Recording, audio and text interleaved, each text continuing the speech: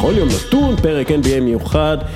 אנחנו אחרי שתי יממות של משחקי NBA בסיבוב השני. משחקים פנטסטיים, אבל אנחנו נגיע אליהם. קודם כל אני מציג את האורחים שלנו, יובל עוז, מרגישים NBA. שלום, שלום. מה נשמע? מעולה. מזל טוב, אתה הולך להתחתן עוד מעט.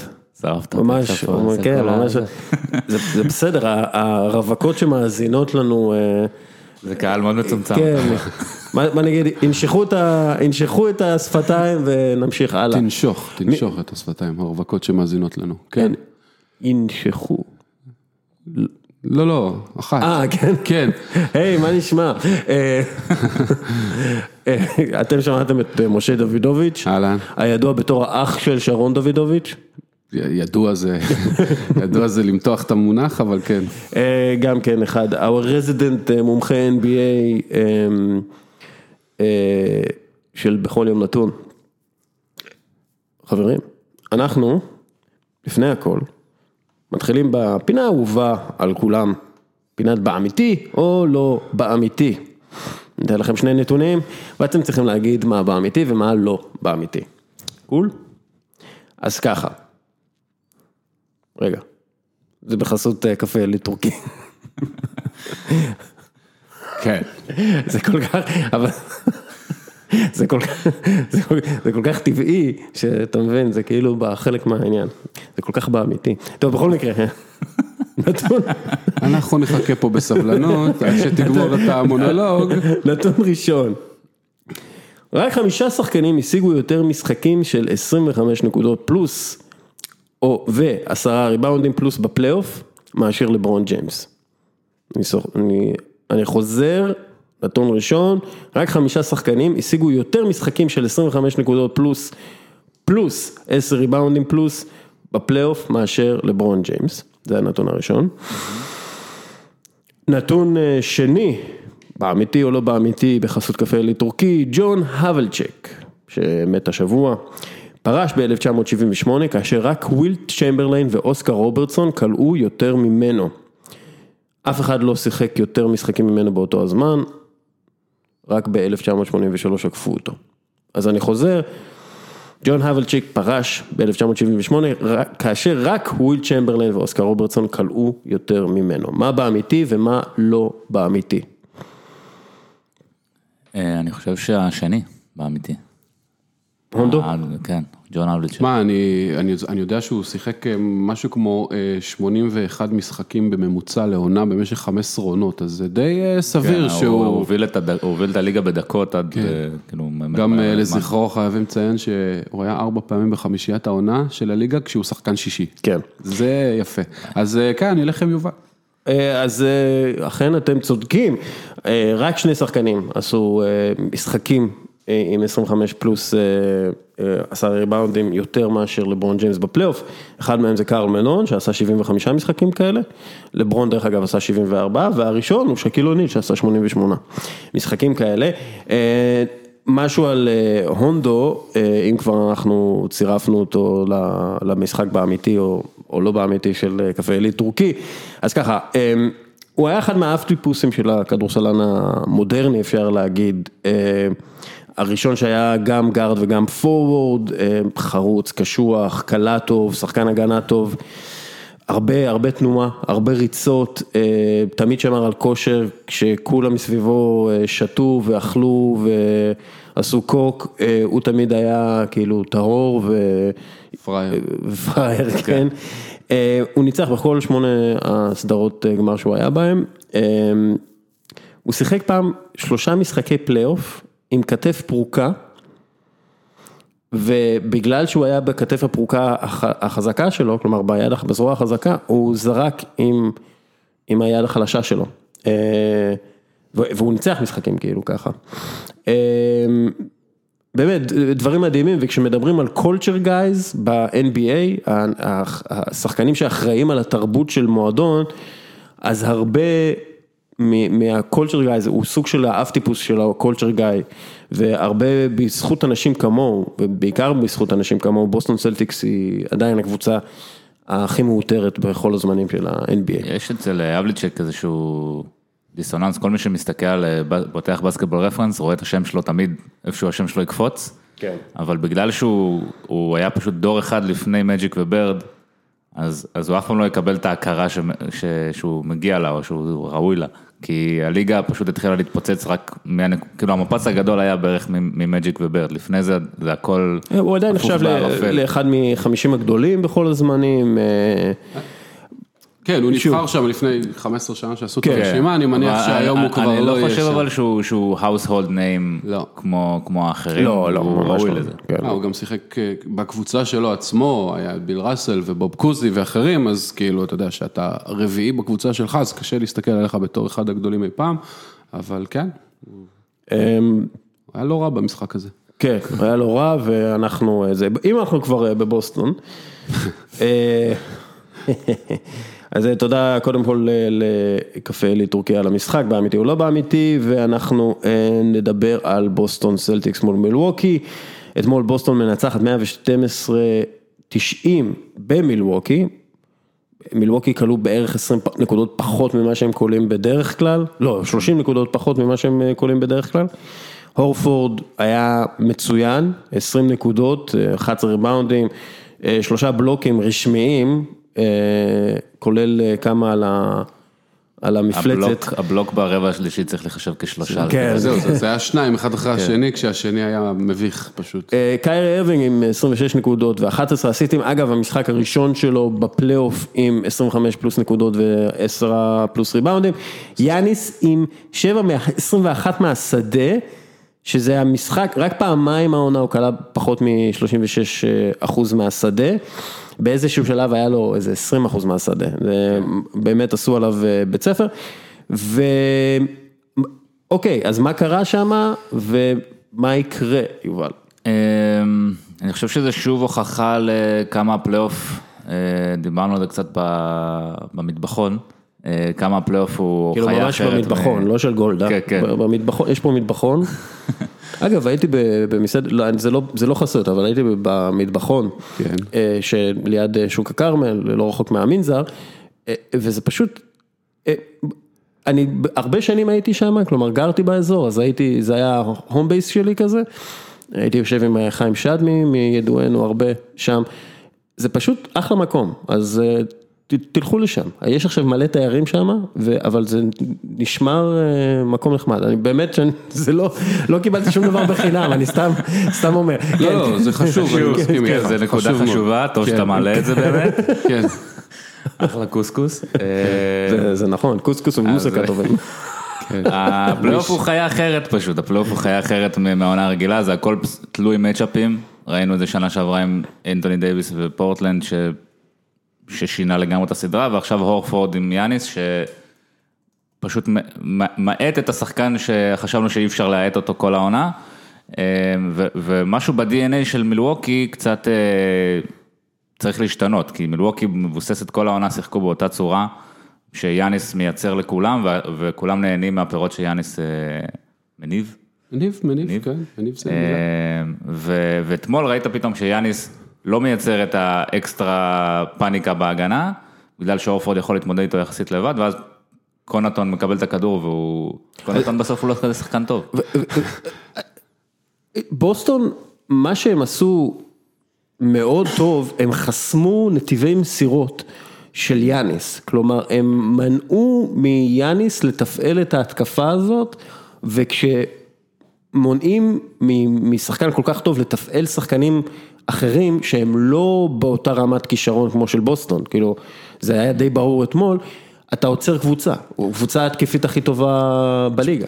שמע, כאילו, הם עשו עבודה מדהימה על יאניס, אורפורד, הוורסטיליות שלו, אפילו איירון ביינס נתן שם כמה הגנות פוסט מאוד מרשימות על יאניס. אחת השלשות הכי מתוזמנות. אחת השלשות הגדולה. הוא יצא מוקדם בשביל להספיק לגיים אוף ת'רונס, להיות בקרב. בלי ספוילרים, לא ראינו כלום. כן, לא, זה עד היום. לא, איירון ביינס תמיד נראה כאילו הרגע גמר ללכת מכות עם קנגרו, אבל בקיצור, הם עשו עבודה מדהימה על יאניס, אבל הייתי קצת מצנן את ההתלהבות, זאת אומרת, מילווקי קלו אתמול 34% מהשדה. כן. כולל הכל. וחלק מזה היה שם לפחות 3-4 שלשות חופשיות של איליאסובה, שהוא קלעי טוב מאוד בדרך כלל, או איך שחבר שלי אור קורא לו, הקלה מאיסטנבול.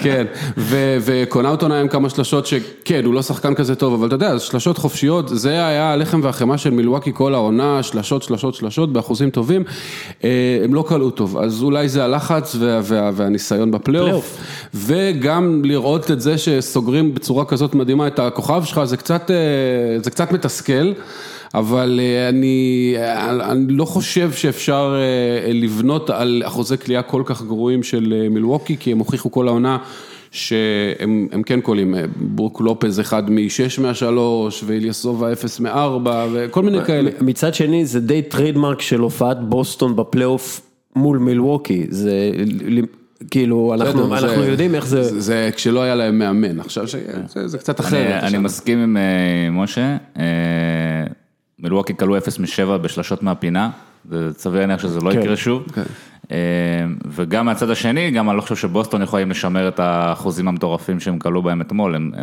גם הבחירת זריקות שלהם הייתה, בוא נגיד, לא... 54% מהשדה קבוצתי, לא קלעים גדולים חוץ מקיירי. הם זרקו 30% מהזריקות שלהם, long mid range, שזה הזריקה הכי פחות דריל מורית שיש, ולשם השוואה, הקבוצה שזרקה הכי הרבה בעונה הרגילה זה סן אנטוניו, 22% מהזריקות שלהם long mid range, הם קלו את זה ב-60%, שהקבוצה שקלה את זה הכי הרבה זה הווריורס, שקלו 47% בעונה הרגילה.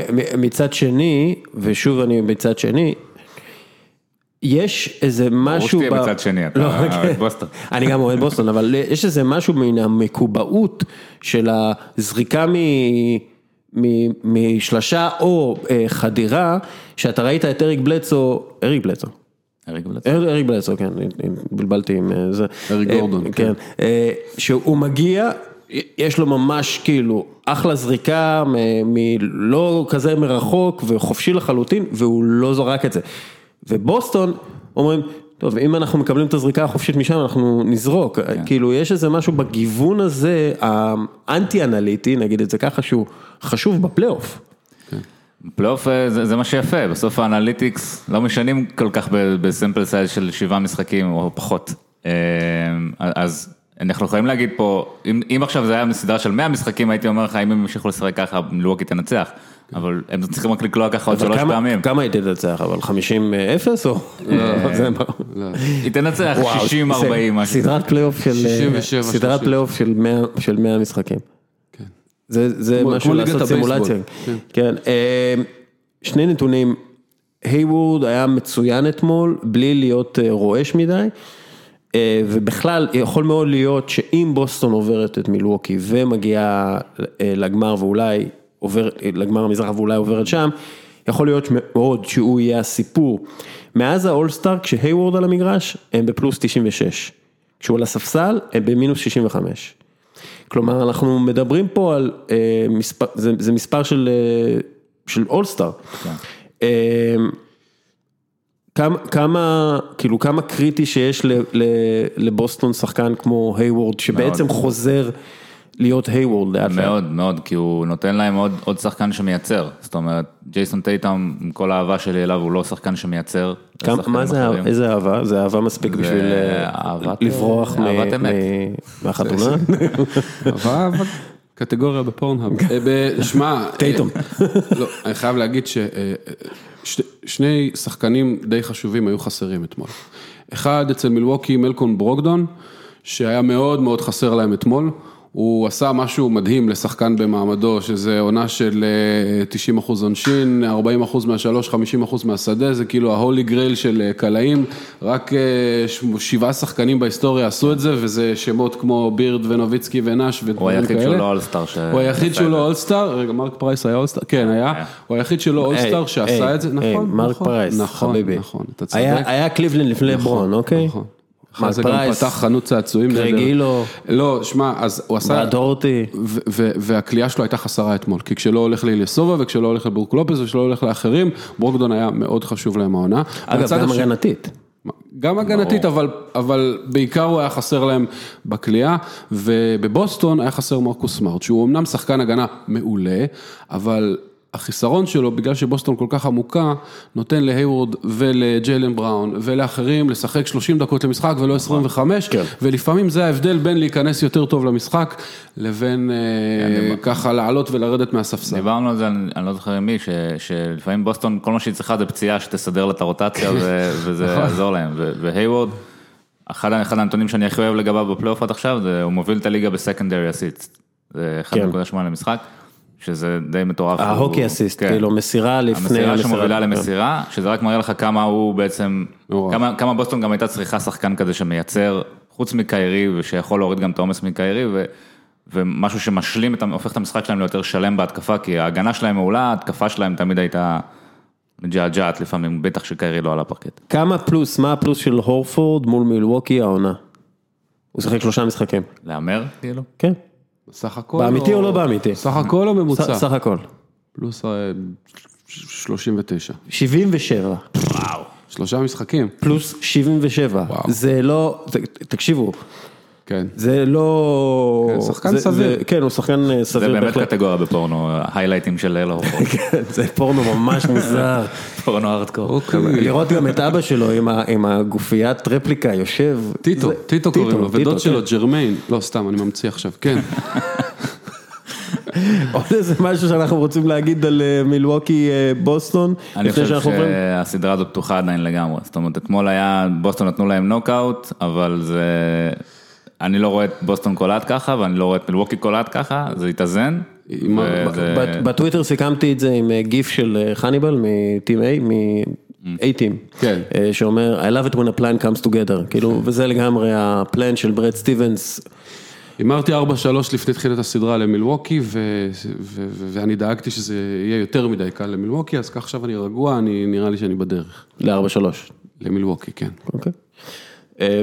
זה לנצח 4 פעמים מתוך 6. מתוך 6 את בוסטון, ושוב, פלייאוף הכל נכון, וקרי היה נהדר, והורפורד היה עצום, אבל אתה יודע, אתה לא יכול למחוק עונה שלמה. לא, ברור, אין מחיקה עונה שלמה. כמו שיובל אמר, 60% מלונג 2 לא יקרה הרבה פעמים, 25% מה-3 לא יקרה למילווקי הרבה פעמים. אבל ה-70% האלה, מתוך ה-70% האלה, זה מישהו שבאופן, זה קיירי אני מדבר, השחקן עם האחוז ניצחונות הכי גבוה בפלייאוף דרך אגב, אתה יודע את זה? באחוזים?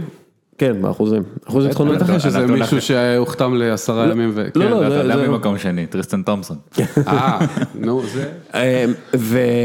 וקיירי כקלוזר הוא נתן אתמול, אמרתי ליובל במטבחון, לא במסעדה, אגב, אחלה במסעדה, תלכו. כן, איפה? בשוק הקרמל? ליד המנזר, ליד אלנבי 58.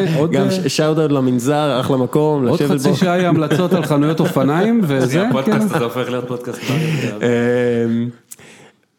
הוא אתמול נתן, הוא קלה, כשבוסטון הייתה הכי צריכה, והם לא היו נואשים לזה, בגלל שכאילו הם הובילו בהרבל ברוב המשחק, אבל כל פעם שמילווקי קצת התקרבו, אז קיירי פשוט השתלט על המהלך וקלה סל, לא סל ענק, לא סל סופר חשוב, אבל את הסלים האלה שהם מנצחים משחקים כאילו טיפין. טוב, אני חייב להגיד שאם כבר אנחנו בקטגוריות פורנו, כן, הסתכלת לי בלפטופ? הערת אותה. כן. אז גסול עשה לאמביד, מה שמר גסול עשה לג'ואל אמביד, זה להפוך אותו למה שהוא הפך את ווצ'וביץ' בסדרה הראשונה, הוא פשוט הפך את אמביד לקלה גרוע, הוא קלה, היו לו 5 מ-18, ולפי דעתי, היה לו 1 מ-8 מול גסול, יכול להיות שגסול זה השחקן הכי חשוב בפלייאוף הזה? אתה יודע למה מסאי אוג'ירי עשה את הטרייד על מר גסול בדיוק בשביל זה? אתה יודע מה ממוצע קריירה של אמביד מול מר גסול כשהוא היה בממפיס? ממוצע קריירה, כל המשחקים, לא זוכר, 8-9 משחקים, 13 נקודות למשחק ב-34% מהשדה. זה לא משהו שבמקרה קרה, הבאנו את מר גסול, זה מה שהוא נותן, בשביל זה הביאו אותו, הוא הרבה יותר ארוך ממה שזה נראה, הוא הרבה יותר זריז ממה שזה נראה לגילו, והוא חזק מאוד, וזה בדיוק השחקן. הוא חכם כל כך. ואתה יודע, זה שחקן, אמביד, שחקן שאנחנו רגילים לראות אותו 27 נקודות ב-50% מהשדה, הוא פשוט באופן קונסיסטנטי כל הקריירה מאמלל אותו, ושוב זה התחיל. כן, אני מסכים עם כל מה שאמרתם, בנוסף, גם מבאקה שמר עליו מאוד טוב, לדעתי, כאילו האסטרטגיה הגנתית של טורונטו הייתה להרחיק את אמביד מהסל, ולגרום לו לעבוד קשה בשביל הנקודות שלו, וגם כשבאקה היה לפרקט, שאני חשבתי שאוקיי, אמביד עכשיו הולך לחגוג, כשיש דקות בלי גסול, הוא הולך לסוף סוף כאילו כמו ילד שההורים שלו הלכו, אז זה לא היה ככה, זאת אומרת, מבאקה גם כן שמר עליו מאוד. כי שוב, יש עניין הזה של מומנטום, ובטח במשחק, כשאתה לא מצליח לעשות את מה שאתה עושה בתחילת המשחק, גסול היה במוח שלו גם כאילו, כשהוא לא היה למגרש. כן, צריך לתת טיפה הנחה לאמביד, יש לו איזושהי בעיה שאנחנו לא עדיין סגורים עליה בדיוק, כי פילדלפיה לא הכי שקופים בעולם להסביר על בעיות רפואיות, אבל הוא day to day פחות או יותר כל משחק. יש לו משהו בברך, אנחנו לא יודעים, הוא day to day כל משחק, אני לא יודע כמה צריך לתת לזה משמעות, אבל יש משהו, וחוץ מזה שמהצד השני, זה פשוט דמורליזציה מטורפת, קוואי עם 16 מ-23, פסקל סיאגי עם 12 מ-15, זה פשוט לא סביר, לא הגיוני, וזה פשוט מבאס. לקבל את הנתון הזה, פסקל סיאקם וקוואי ניצחו את החמישייה של פילדלפיה, מבחינת נקודות, 74-71, כשהחמישייה של פילדלפיה הייתה הכי טובה בפלייאוף מבחינת נט רייטינג עד המשחק הראשון. אבל החמישייה השנייה הכי טובה בפלייאוף הייתה של טורונטו. בדיוק. העומק של טורונטו, ההגנה של טורונטו והניסיון של קוואי, שבדומה לניסיון של קיירי, זה הנקודות הכי חשובות, בזמן הכי חשוב, והמפלצתיות הזאת, מה שהוא עשה לבטלר, בהתקפה ובהגנה, זה גם כן סוג של קטגוריה בפורנו. חזקים היום. חזקים בפורנו היום. לא. חזקים בפורנו והמלצות מסעדות. כן. שלפעמים זה הולך ביחד. איפה המטבחון באמת? ליד... שוק הכרמל? סבבה. לא, תשמע... מה הסיכויים, אני אשאל לך שאלה פרובוקטיבית, יובל, מה הסיכויים של פילדלפיה לנצח שני משחקים בסדרה הזאת? מאוד נמוכים לפי דעתי. זאת אומרת, פילדלפיה היא קצת OKC של המזרח מבחינתי. היא קבוצה מאוד... שנראה טוב. מה, גארד שלא יודע לקלוע? ועוד שחקן שלא יודע לקלוע באמביד. סנטר פצוע. למה אני אומר את זה? כי אוקלאומה סיטי ופילדלפיה הן קבוצות שעל הנייר נראות טוב. זאת אומרת, הן אתלטיות, הן גדולות, הן פיזיות, הן שחקנים שהמוח שלך מקשר אותן לכאילו אולסטאר וזה, אבל הן קבוצות פגומות. זאת אומרת, הן לא קבוצות, אחת הבעיות, לא בעיות, אני אעשה מרכאות, שהווריורס הביאו לעולם. אפרופו קטגוריה בפורנו, פגומות, לא משנה. אחת הבעיות שהווריורס הביאו לעולם הכדורסל, זה שכבר אין יותר קבוצות פגומות. אם אתה רוצה לקחת אליפות, אתה חייב לו קבוצה מושלמת. כן. למרות שהווריורס, אנחנו נדבר עליהם, הם רחוקים להיות מושלמים, אבל כאילו הסטנדרט שהם הציבו הוא מאוד מאוד מאוד גבוה. ופילדלפיה לא עומדים בסטנדרט הזה, זאת אומרת, הם קבוצה עם כישרון מאוד מאוד גבוה, גם דיברנו על זה בפודקאסט הקודם, אני חושב שאמרנו שאם הם ינצחו זה בזכות הכישרון שלהם, זה לא בזכות שיטת משחק או משהו כזה, ומול טורונטו הם פשוט פוגשים קבוצה עם כישרון זהה או אפילו יותר גבוה, ועם שיטת משחק יותר טובה, ועם ספסל יותר עמוק, והדרופ-אוף ממש, אתה רואה של פילדלפיה, הדרופ-אוף, קבוצה שמאבדת את מייק סקוט, לא יכולה לאבד את הראש, כאילו מייק סקוט לא צריך להיות כזה דמות חשובה בקבוצה שלך. אני אשאל לך את זה, מסאי אוג'ירי עשה לאלטון ברנד מה שגסול עשה לאמביד? אלטון ברנד כל העונה עשה לעצמו דברים ביזאריים, מה שהם שילמו על טובייס זה שוד לאור יום, אבל תשמע, טורונטו היא קבוצה הרבה הרבה יותר טובה, גם מבחינת מנטליות. דרוזן הלך, קייל לאורי ירד במעמדו, לטורונטו יש עכשיו שתי סופרסטארים, וזה קוואי וסיאקם, ויש להם ספסל הרבה יותר טוב, והם קבוצה ממש ממש יודעת בדיוק מה היא רוצה מעצמה, אני אמרתי עליהם שיגיעו לגמר, שום דבר שראיתי עד עכשיו לא סותר את זה, והם בנויים נהדר להתמודד מול פילדלפיה, אני חושב שפילדלפיה יש לה המון כישרון, יכול להיות שנגד בוסטון או מילווקי אפילו, היה להם יותר סיכוי, טורונטו פשוט יושבת בול על הנקודות החלשות שלהם, ופילי צריכה או נס או ג'ימי בטלר שיחזור לימי שיקגו העלזים, כאילו פשוט אין להם... אני חושב שטורונטו, דרך אגב, היא הקבוצה הכי טובה במזרח, כשאתה מסתכל על המצ'אפים, גם מול בוסטון, גם מול מילווקי, כן, קורא על יאניס, כן. כן, שוב, אם יש איזה מישהו שיכול בסיוע להתקרב ליאניס, זה קוואי. כלומר, זה... אתה יודע, זה MVP של סדרת גמר, זה שחקן... אתה אומר להתקרב ליאניס, ואני לא בטוח מאיזה כיוון אחרי המשחק הראשון, כאילו, הקליעה של קוואי, שהוא הגיע לרמת, אני לא יודע, קולע מעל 50% מהשלוש עד עכשיו בפלייאוף, בערך 58%, הוא קרוב ליצור מועדון של 60, 50, 90 בפלייאוף. אז זה לא רק שהוא המגן הכי טוב בליגה, ברמות היאניס, זה שהוא פשוט שחקן התקפה עצום, שפותח את המשחק. עכשיו השאלה, האם פילדלפיה יכולים לעשות משהו שונה, כדי, במשחק הראשון הם לא הביאו עזרה כמעט על קוואי, וזה ניכר, זאת אומרת, קוואי חגג שם על כל מי ששמר עליו. השאלה אם הם יכולים להביא עליו עזרה, כי קוואי לא ידוע כשחקן שמייצר יותר מדי לאחרים. אני חושב שהם נואשים והם צריכים לעשות משהו מיוחד, זאת אומרת... אגב, גם זה לפי דעתי משתנה בפלייאוף הזה, כי הרבה פעמים הוא נכנס ויש לו את המסירה הקצרה הזאת לשלשה, כשהוא על הטופ אוף דה קי כאילו, זה משהו שהוא פיתח יחד עם המשחק שלו, כלומר היכולת למסור את המסירה המדויקת, הקצרה לשלשות. זה קצת דמגוגי מה שאמרתי מקודם, כי הוא כן בסקנדרי אסיסט, מה שהיוד מוביל בו, הוא גם כן גבוה שם. אז אמנם הוא לא מייצר אסיסטים ישירים, אבל כן הלחץ שיוצרים עליו מייצר נקודות לאחרים. כלומר, הוא מצליח להקפיץ את השחקנים, להיכנס מימה, ואז למסור את המסירה שמובילה לסל. כלומר, זה... אני חושב שאמביד וסימונס צריכים לשחק כמה שפחות ביחד. כי שניים כאלה שלא מסוגלים לקלוע מיותר מ3 מטר זה too much.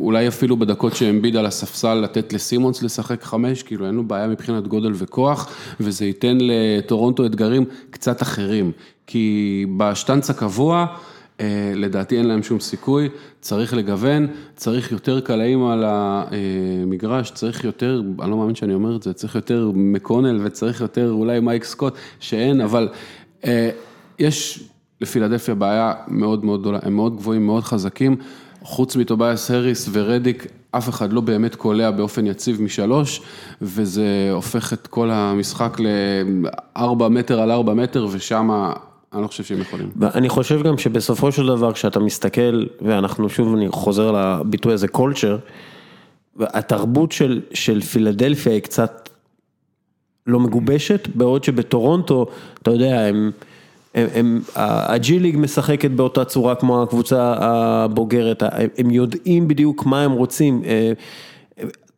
זה קצת מוזר, אבל כאילו למרות שהם החליפו מאמן, ולמרות שכאילו הם הועיפו את הסופרסטאר, הם המשיכו באותה צורה כפי שהם המשיכו, כפי שהם עשו בשנה שעברה, ורואים פשוט שהם החליפו את דרוזן בשחקן הרבה יותר טוב, ואת המאמן במאמן הרבה יותר חד וזריז ומודרני. אין ספק שהאימור של יוג'ירי על הטרייד הזה, אני חשבתי בזמנו שזה לא אימור, כי טורונטו הגיע לתקרה שלה עם דרוזן, הוא מוצלח בינגו לגמרי. אגב, זה משנה אם קוואי עוזב או לא, כדי להפוך את הטרייד הזה למוצלח או לא? אני לא חושב, כי גם אם קוואי עוזב, דרוזן לא היה מביא אותך לאיפה שאתה נמצא היום עם קוואי. זאת אומרת, דרוזן לא היה מנצח משחק אחד, גיים 1, אף פעם. אגב, דמר דרוזן 2019, זאת אומרת, מהראשון לינואר, משהו כמו 35 משחקים כולל הפלייאוף, 0 מ-6 מה-3. קצת שונה מקוואי, זהו, ב-30 משחקים הוא 0 מ-5 בעונה הרגילה ב-2019 ו-0 מ-1 בפלייאוף. לא בדיוק מה שטורונטו צריכים, לא בדיוק מה שהמשחק המודרני הולך אליו, ולכן, אתה יודע, אין פה הרבה הימור. כן, זה לפי דעתי בינגו לגמרי. לא, אבל אני יכול גם להגיד, אפשר להגיד את זה, שאפילו אם קוואי עוזב, וכאילו הדיווחים, כולם מדברים על זה שהוא בקליפרס כבר, הוא כאילו מותיר את הצ'יפ שלו בסייקם, הוא כאילו הכניס את ה... הופך אותם מלוזרים לווינרים. סייקם הוא השחקן השלישי הכי טוב בסדרה הזאת, זאת אומרת, יש לך את אמביד וקוואי וסייקם, יכול להיות שהוא כבר השני הכי טוב, איך שאמביד נראה מול גסול, אבל עם כל סימונס והריס ובטלר ולעורי וזה, סייקם הוא השחקן הכי טוב שם. אוקיי, עוד איזה מילה על טורונטו פילי? סוויפ? לא, פילי ינצחו משחק, כי אמביד לא... ג'נטלמן סוויפ. כן, לפי דעתי, דיברנו על זה, זה יהיה לפי דעתי 5 משחקים, יפתיע אותי מאוד אם ימשכו את זה ל6, אבל זה יהיה כאילו 5 צמודים, זה לא שטורונטו יביסו אותם כל משחק, זה יהיה, אפילו עם קבוצה עדיין, כמה שאנחנו נהנים לקטוש אותם, הם מוכשרים מאוד, והכישרון לוקח אותך so far, עד נקודה מסוימת, פשוט טורונטו מוכשרים באותה מידה. אני פשוט חושב שהאריס ובטלר, כאילו אמביד וסימונס עוד יכולים להפוך ל-A סטארס, ל-A אול סטארס, אמביד אפשר להגיד שהוא כבר כזה, כאילו בטלר והאריס הם סוג של, כאילו פגעו כבר בתקרה שלהם, הם לא יהיו טובים יותר ממה שאנחנו. אני חושב שבטלר הוא כן שחקן עצום ויכול להיות טופ 10, טופ 15 בליגה, אבל הוא צריך לשחק בקבוצה קצת אחרת, הקליעה שלו לא יציבה, הוא לא יכול לשחק באותה 5 עם סימונס ועם אמביד, הוא צריך לשחק במקום כמו לוס אנג'לס לייקרס, או ההפך המוחלט, כן, למשל, זהו, אז... כן, אגב, די מדברים על זה שבטלר סגור בלייקרס, שאני לא מבין איך הם עושים, כי יש טמפרינג וכאילו אסור. באמת? כן, שזה יהיה, כאילו לייקרס נותנת 5 שנים, או 4 שנים לבטלר, זה יהיה כל כך לייקרסי לעשות. מדכא מאוד. אם אתה אוהד לייקרס, כן. בסוף הם יחתימו את קיירי ויהיה להם את אנטוני דייביס קשה לי לאמן. אוקיי, יוסטון גולדן סטייט, משחק שגם כן שוחק אתמול, שסוג של הידרדר לסוג של 1 על 1, ג'יימס הרדן מול קווין דורנט, ופשוט, תשמעו, הרדן אחלה, אבל דורנט שחקן טוב יותר. אין עוררין על האמירה הזאת. זאת אומרת, דורנט, אתה יכול להגיד את זה על כל שחקן בערך בעולם, דורנט שחקן טוב יותר מכולם. אין מישהו בעולם בכדור הארץ שדורנט פחות... אז כאילו, גולדן סטייט במקום, זה קצת הרגיש לי במשחק אתמול, שהרי כשדורנט, בשנה שעברה יוסטון גולדן סטייט, סטיב קר צרח על דורנט, תמסור את הכדור, בוא נמשיך את ההנעת כדור, ובמשחק הראשון אתמול זה היה כאילו, אוקיי דורנט, תנצח לנו את המשחק. וכבר, גם בסדרה מול הקליפרס כבר ראית את זה, שגולדן סטייט באיזשהו מקום ויתרו על השטף הקבוצתי שהפיין אותם ב-2016 ובתקופה לפני דורנט, ואפילו קצת אחרי דורנט, ובעצם נותנים לדורנט הכדור, שזה לאו דווקא רע, זאת אומרת, דורנט הוא פשוט, הוא קולע בערך 4 נקודות פר פוזיישן, זה כמו שאומרים על ברצלונה תלויה מדי במסי, זה סבבה להיות תלוי בשחקן הכי טוב בעולם? זה נראה לי בסדר? תשמע, המשחק אתמול היה מאוד מוזר, יוסטון היו עם נחיתות גדולה בריבאונד, קלעו באחוזים מזעזעים, שלשות, אני לא יודע, הם פתחו עם איזה 2 מ-18 מ-3. הטייק, ג'יימס הרדן פצוע. והוא פצוע ביד שמאל שלו. כולם פצועים עכשיו, גם קליי תומפסון פצוע. כן, אבל לא, ג'יימס הרדן, היד הקולעת שלו פצועה. כן, הוא דווקא עוד היה סביר פלוס, אבל כן, תשמע, אז הם קלעו באחוזים מזעזעים, הם איבדו כדורים, הם היו נחיתות בריבאונד, ועדיין המשחק נגמר בפוזיישן של סטף קרי בסוף, ואחרי תצוגת שיפוט מהמזעזעות שראיתי, באמת, זה כאילו, זה כבר לא מצחיק, זה היה ממש מסוכן מה שקרה אתמול, לפחות 3 פעמים נכנסו שחקני גולדן סטייט לתוך אזור הנחיתה של שחקני יוסטון שקולים ל3, בדיוק מה שפצע את קוואי לפני 2 אין, זה אמור... 2 או 3? 2. החוקים החדשים אמורים שזה אמור להיות אפילו פלייגרנט, אתה יודע, זה תרגילי ברוס בואן משנות ה-90, זה נורא, זה ממש מסוכן, וכלום, אפילו לא שריקה לעבירה. אני חושב ש... מצד שני זה לא, אני אשאל אותך את זה, יוסטון עושה, אתה יודע, כאילו גם הרדן, זה סוג של זאב, כי כל שלשה שלהם זה, פאול, לא, רגע, אני לא מדבר על מגע ביד וזריקת הרגליים קדימה, אני מדבר על זה שבזמן שאתה עולה לזריקה, השחקן שלך הולך ונעמד איפה שאתה אמור. כן, אבל ג'יימס הרדן וקריס פול, כל העונה סוחטים פאולים, וסוחטים המון פאולים כאלה. אחלה, תתמודד, מה לעשות? אני חושב שאתמול היה משהו חריג בקטע של השיפוט. לא, אין ספק. אני חושב שהזריקה האחרונה של הרדן דווקא לא הייתה עבירה. נכון, אבל קודם היה לפחות 3-4 פעמים, ממש מסוכן. כן, עם קליי היה לפחות פעמיים, והיה עוד פעם אחת שלא עם קליי. וכלום.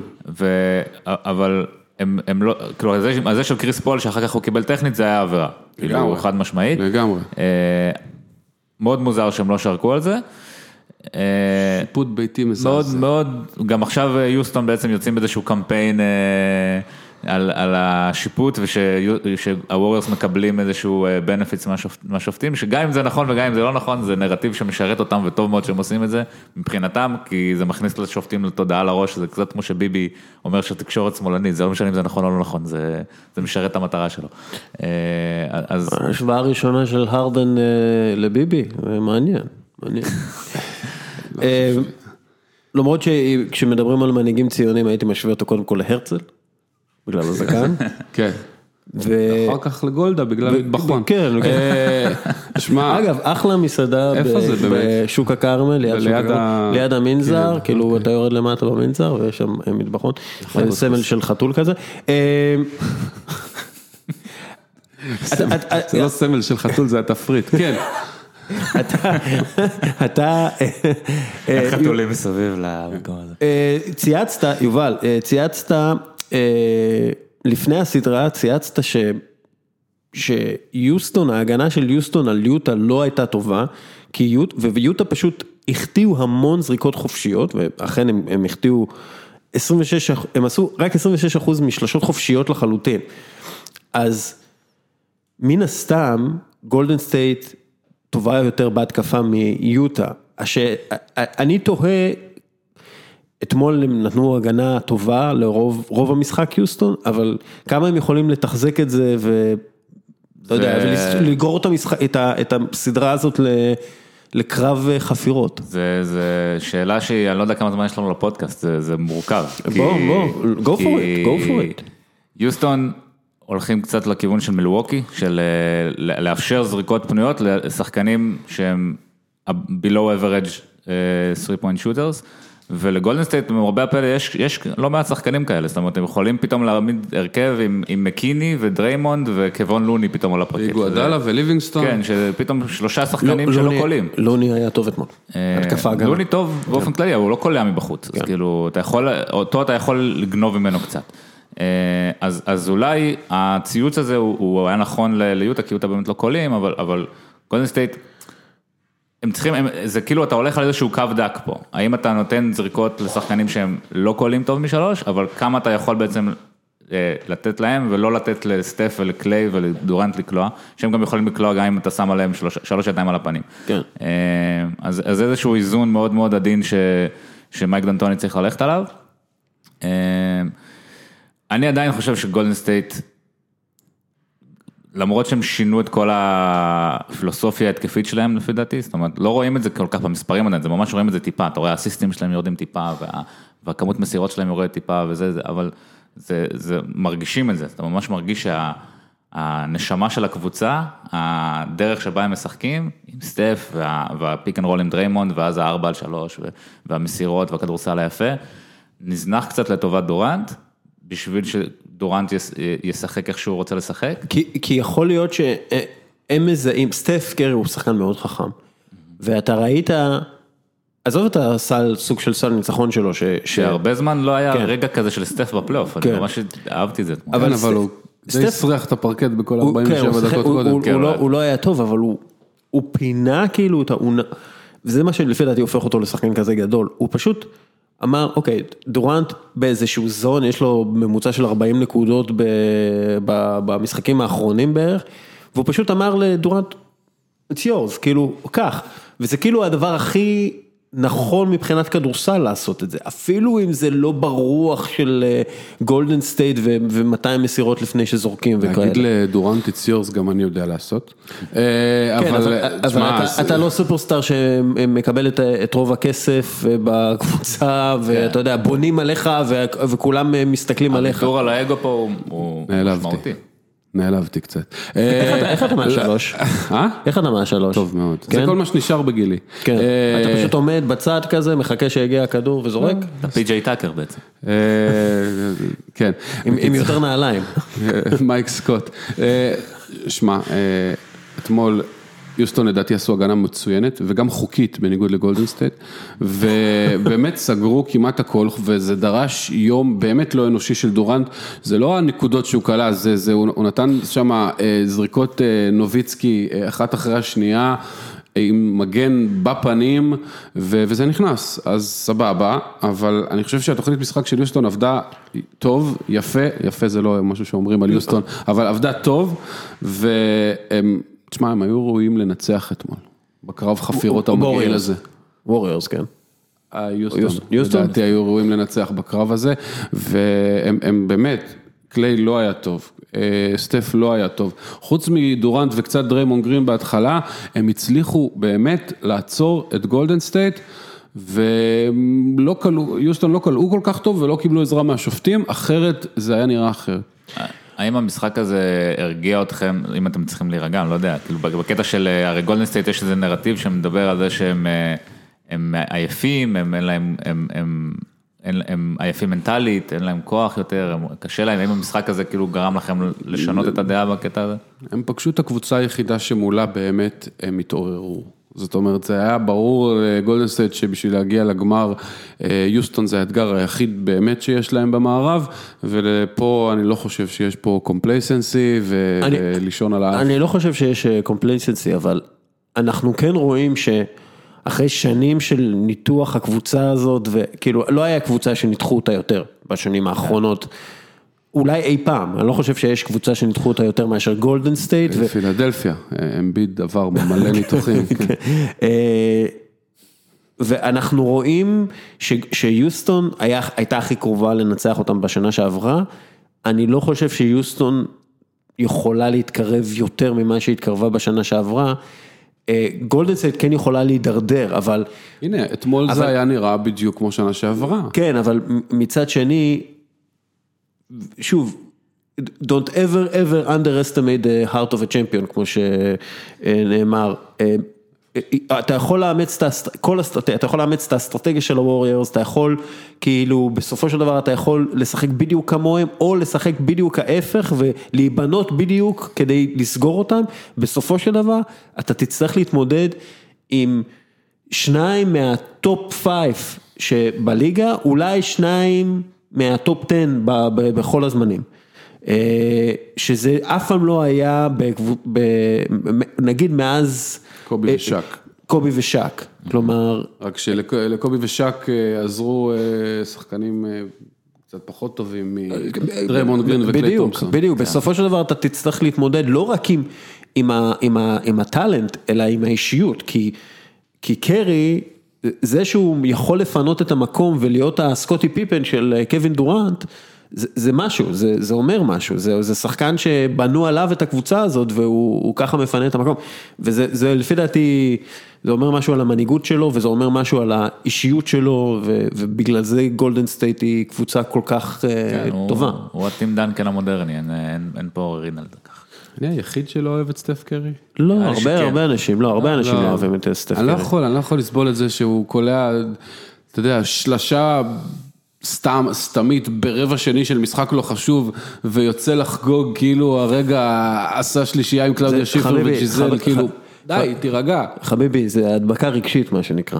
זה, לא, באמת, אתה יודע, כשאתה מראה התלהבות, וכשאתה אוהב להיות במקום שאתה נמצא בו, ואתה אוהב את מה שאתה עושה, אתה מדביק את החבר'ה שלך. קצת פסון היה חסר לי. טוב, לא משנה. תחשוב איזה, אם דורנט היה המנהיג הראשי של הקבוצה הזאת, תחשוב איזה קבוצה גמומית ועצובה זה היה, שחושבת לעבור לניו יורק ניקס.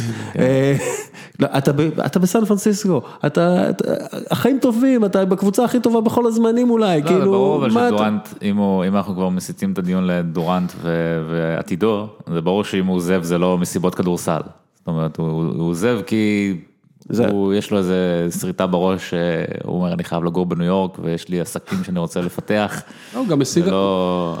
אין שום סיבת כדורסל שקשורה לדבר הזה, כי אחרת אין שום סיבה לעזוב את גולדן סטייט. הוא גם משיג הכל, האמת. זאת אומרת, אם הם יקחו אליפות השנה, מה אפשר לצפות יותר מ... עוד אליפות? עוד MVP, לא יודע, כאילו, מה, יש כל פעם הם זוכים, וכל פעם הוא MVP של סדרת הגמר, וכל פעם הוא מוכיח, כאילו, אני לא יודע מה עוד יכול לעשות, חוץ מללכת ולהציל את הקבוצה הכי בעייתית בעולם הכדורסל. ניסו את זה בעבר, ואני לא יודע אם יצליחו בעתיד. נגיד את זה ככה.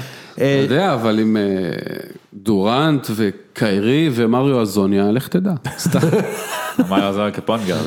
כפוינטגארד, כסנטר. וזיון וויליאמסון, והאבנג'רס. נכון. כן.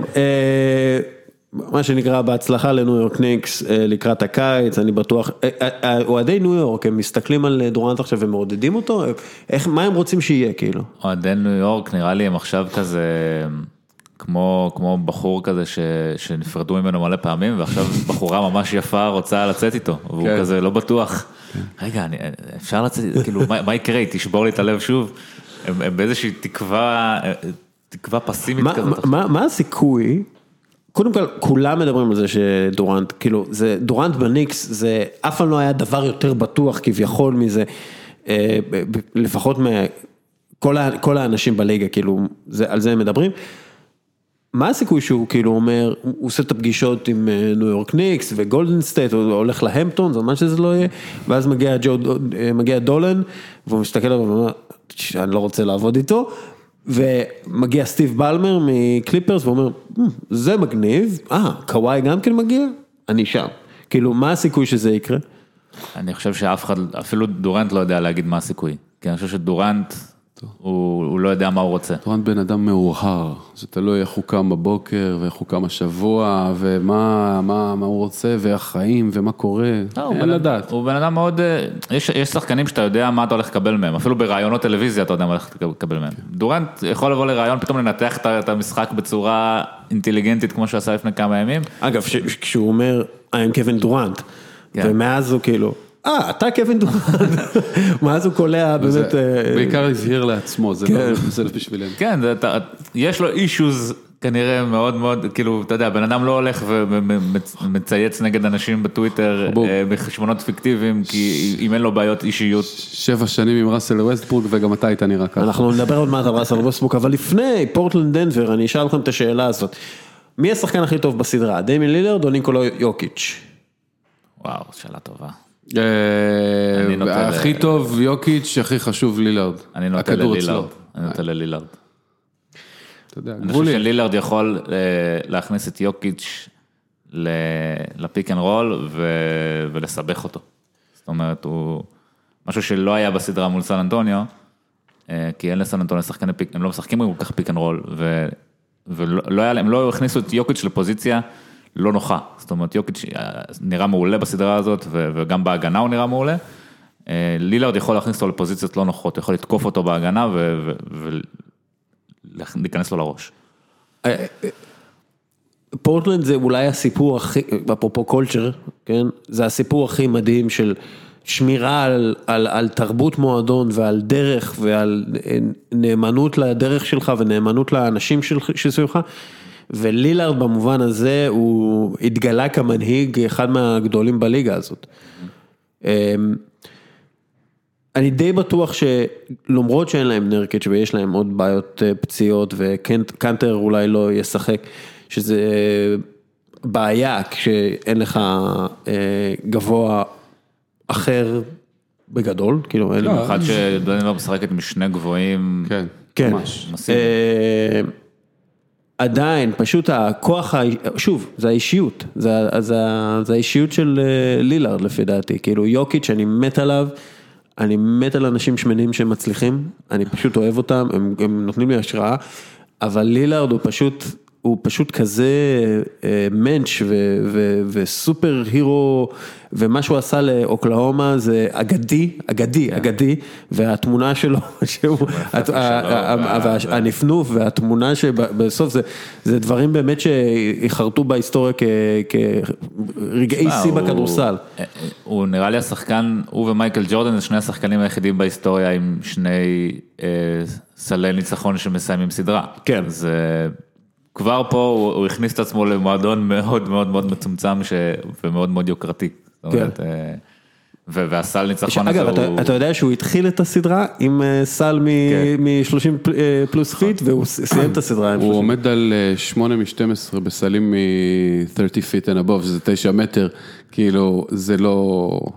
זה לא אנושי, זה לא סביר, יש בערך עוד שחקן אחד בליגה שיכול לעשות את זה, וזה סטף. וזה לא פוקס, אבל הוא לקח את אחרי שהם מותחו שנה שעברה, הוא לקח את זה בתור פרויקט, שהוא אמר, אני צריך לפתח את הקליעה שלי מרחוק, כדי להעניש הגנות כאלה, סימנו לו באימונים, סימנו לו 1.5 מטר מעבר לקו שלו, סימנו לו עוד קו, והוא התאמן על הזריקה הזאת, זה לא...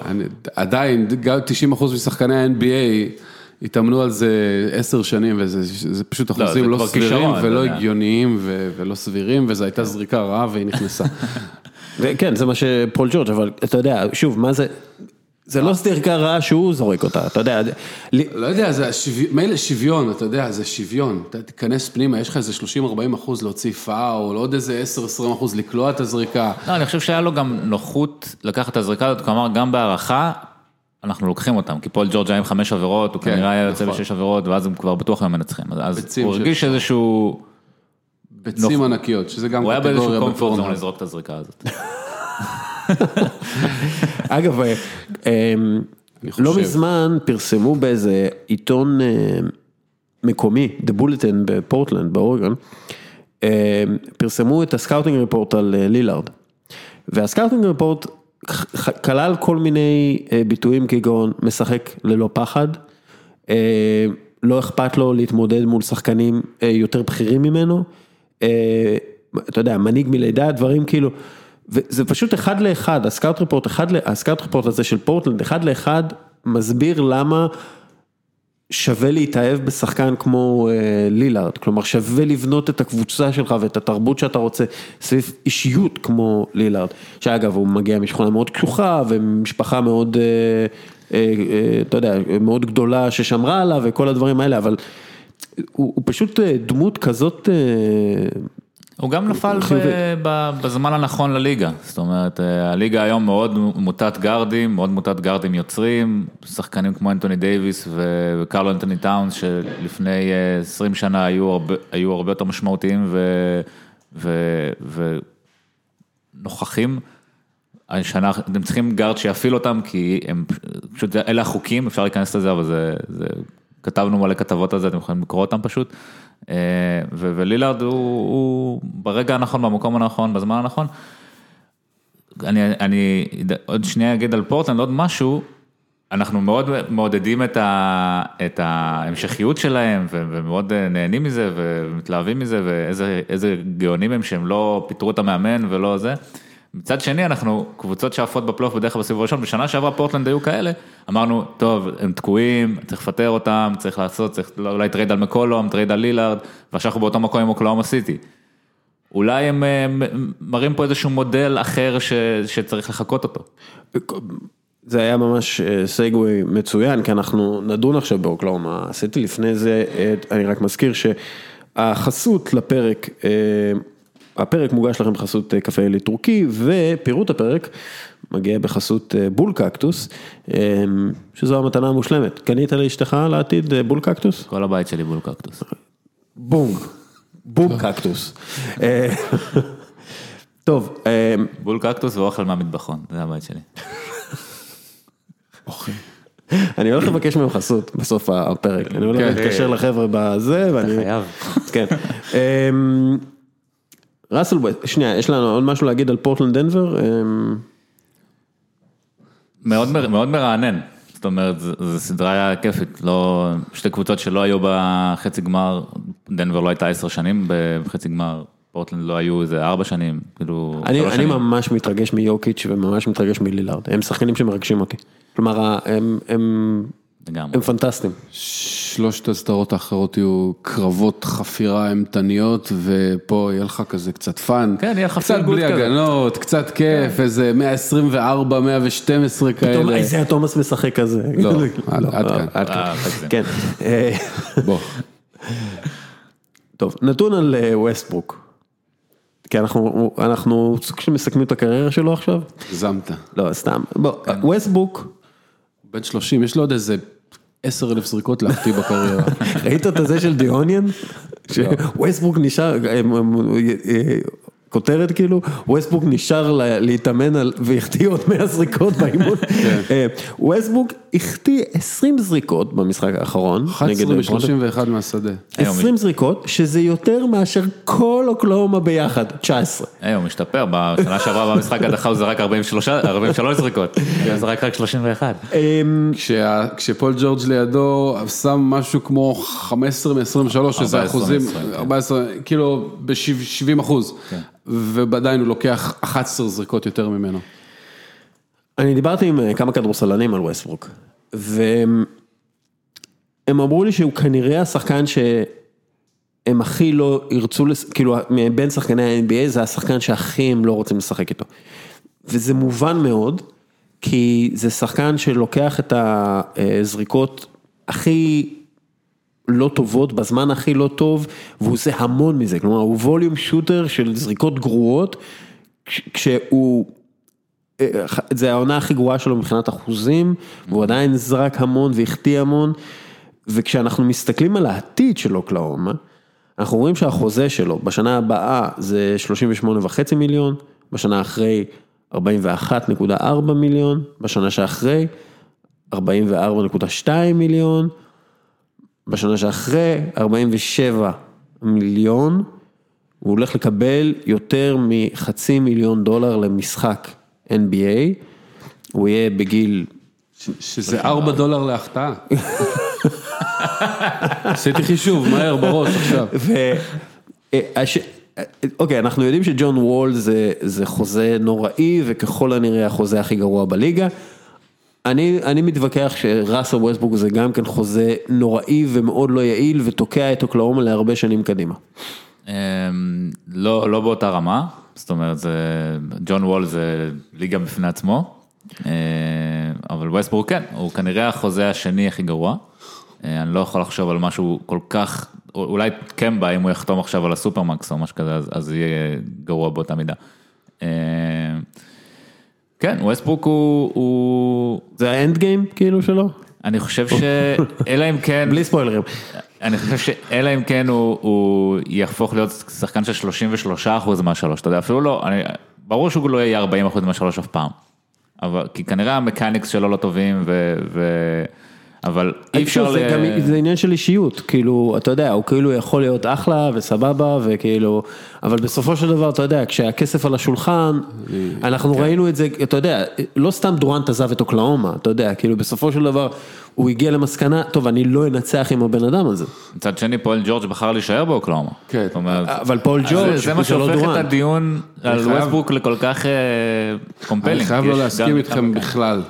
אוקיי. אני לא חושב שהוא החוזה הגרוע בליגה, אני לא חושב שזה אפילו קרוב לזה, אני חושב שאם מחר בבוקר הם מרימים טלפון ללייקרס, אז הם מקבלים את אינגרם ובול ועוד בחירת סיבוב ראשון עליו, יש לו ערך עדיין בליגה, הוא שחקן מצוין, שיש לו מגרעה מאוד מאוד מאוד בולטת, וזה הבחירת זריקות, והוא יכול לנצח משחקים לבד, הוא גם יכול להפסיד משחקים לבד, אני לא יודע אם יש איזושהי סיכוי לאישיות שלו להשתנות קצת. אין להם ניצחון חוץ בפלייאוף מאז שטורונטו עזב. אני מבין, אבל... וזה לא שהוא ישתפר.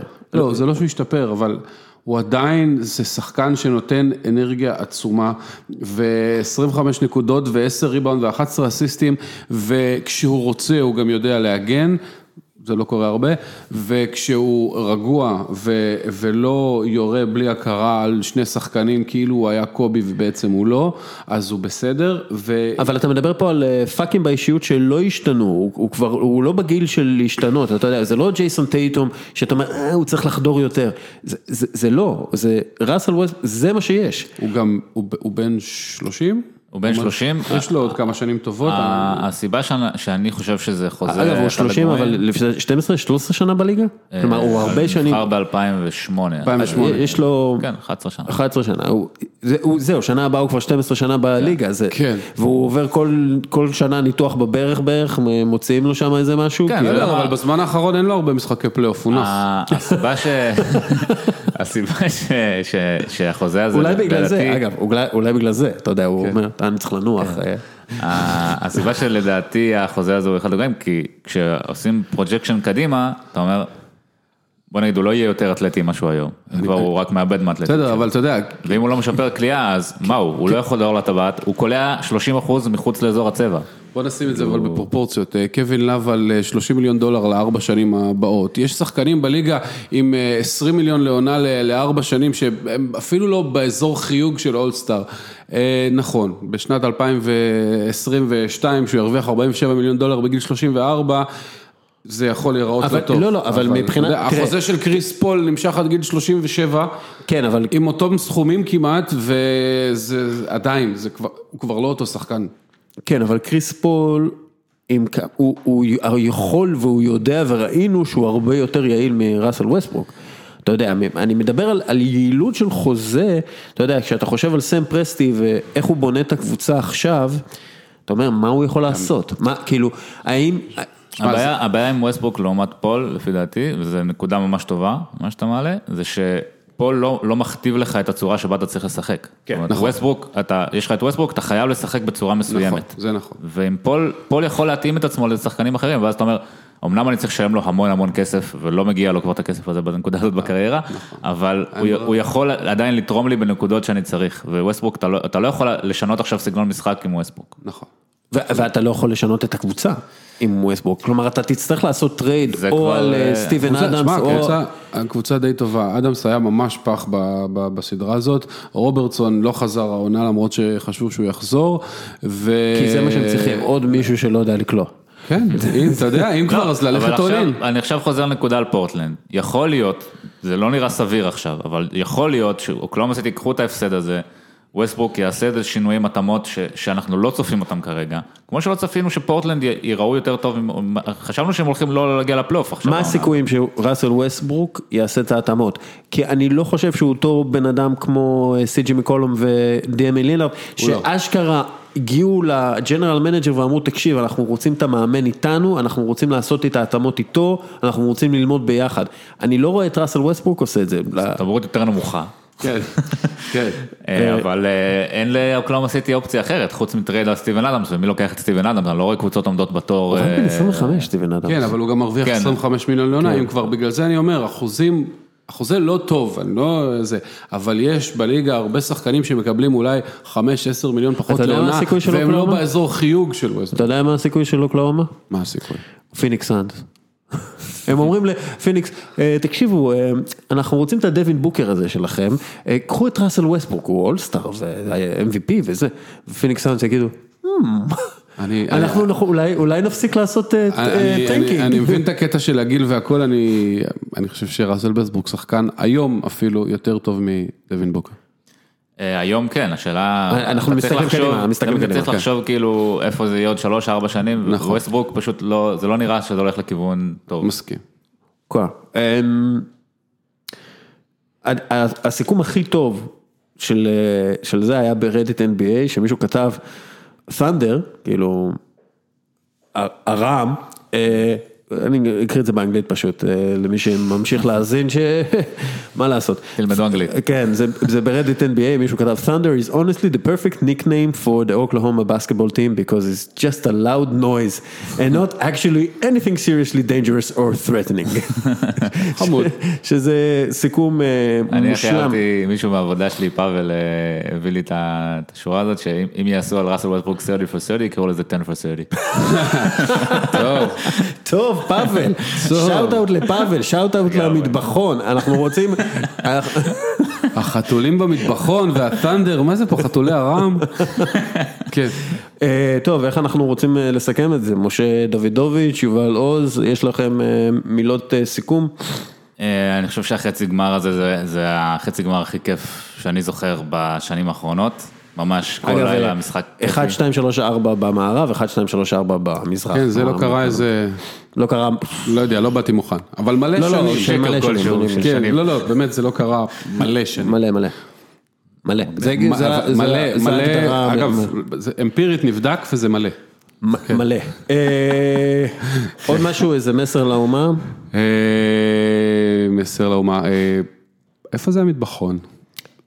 לא, סתם, שמע, אני מאוד, אני חושב בוא נגיד את זה ככה, בוא נודה על האמת, די סבלנו בסיבוב הראשון, וקיבלנו אבל סיבוב שני, לעילה ולעילה. אני לא סבלתי מהסיבוב הראשון, אני יודע, אתה נהנה לראות את אורלנדו, אתה נהנה לראות את דטרויט, חוטפים 50 הפרש כל משחק. קודם כל נהניתי לראות יוטה או יוסטון, כי זה היה... זה בגלל שאתה אוהב את פורנהאב ורוביו שמר על הרדן בדוגי סטייל. קודם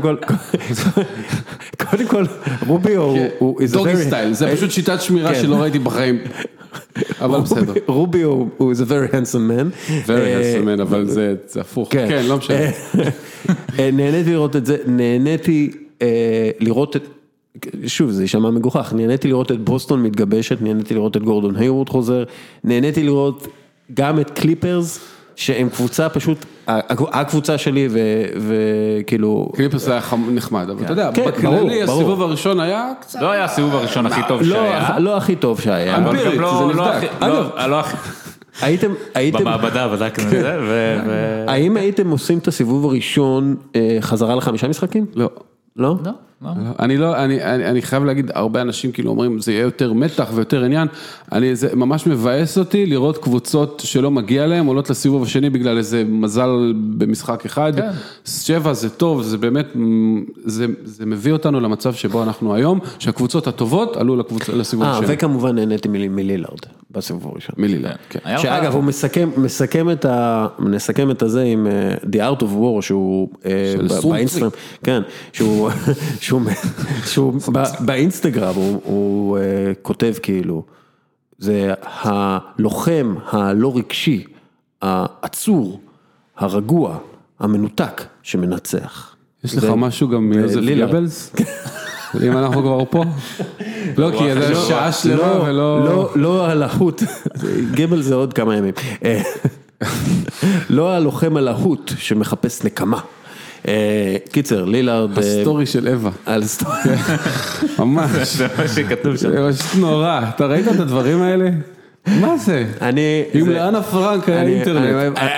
אז היו מזהים אותה לפי הווי-פיי, אבל זה היה לוקח 3 שנים. טוב, לא משנה, נו. הנגשת השואה. הנגשת השואה. איזה פילטר עושים את אושוויץ? פילטר אושוויץ עושה אותך מאוד רוזה. לא, סתם, טוב חבר'ה, אנחנו... עוד מעט, אבל יש סרטים נהדרים עוד כמה ימים בטלוויזיה. כן, אני מאוד אוהב את הסרטים. ראית הבריחה מסוביבור? מלא ערומות, כדאי. כן, טוב, תמשיך. איזה מזל שאין לנו רגולציה כאן. מזל שכבר בשלב הזה כבר אף אחד לא מאזן. חבל, אתה צריך להגיד בתחילת הפרק שבסוף יהיה בדיחות שואה. כמו כן, אם בערוץ 2 נותנים לגיא בכור לדבר, אז הכל אפשרי. חברים, בכל יום נתון, פרק NBA מיוחד, תודה לך, משה דוידוביץ. תודה לך. איפה מוצאים אותך? בעבודה עוד מעט. בפייסבוק, אנחנו נתייק אותך יובל. בכדור הכתוב לפעמים, אני יודע, לא יודע. יובל עוז, מרגישים NBA, ככה מוצאים אותך בפייסבוק, אתה כותב בוואלה, הכתבות כדורסל הטובות. אצלי זה תחביב. הטובות ביותר. כן, אני עוקב אחריו הרבה, לפחות עד הצו הרחקה, עקבתי אחריו כל הזמן. מזל טוב לחתונה. תודה רבה. מזל טוב לך, משה דוידוביץ. תודה על זה שאני קיים. כן, תודה לכם ולמי שמאזין, תודה למטבחון, תודה לקפה טורקי, ותודה לבול קקטוס, יאללה ביי. ביי ביי.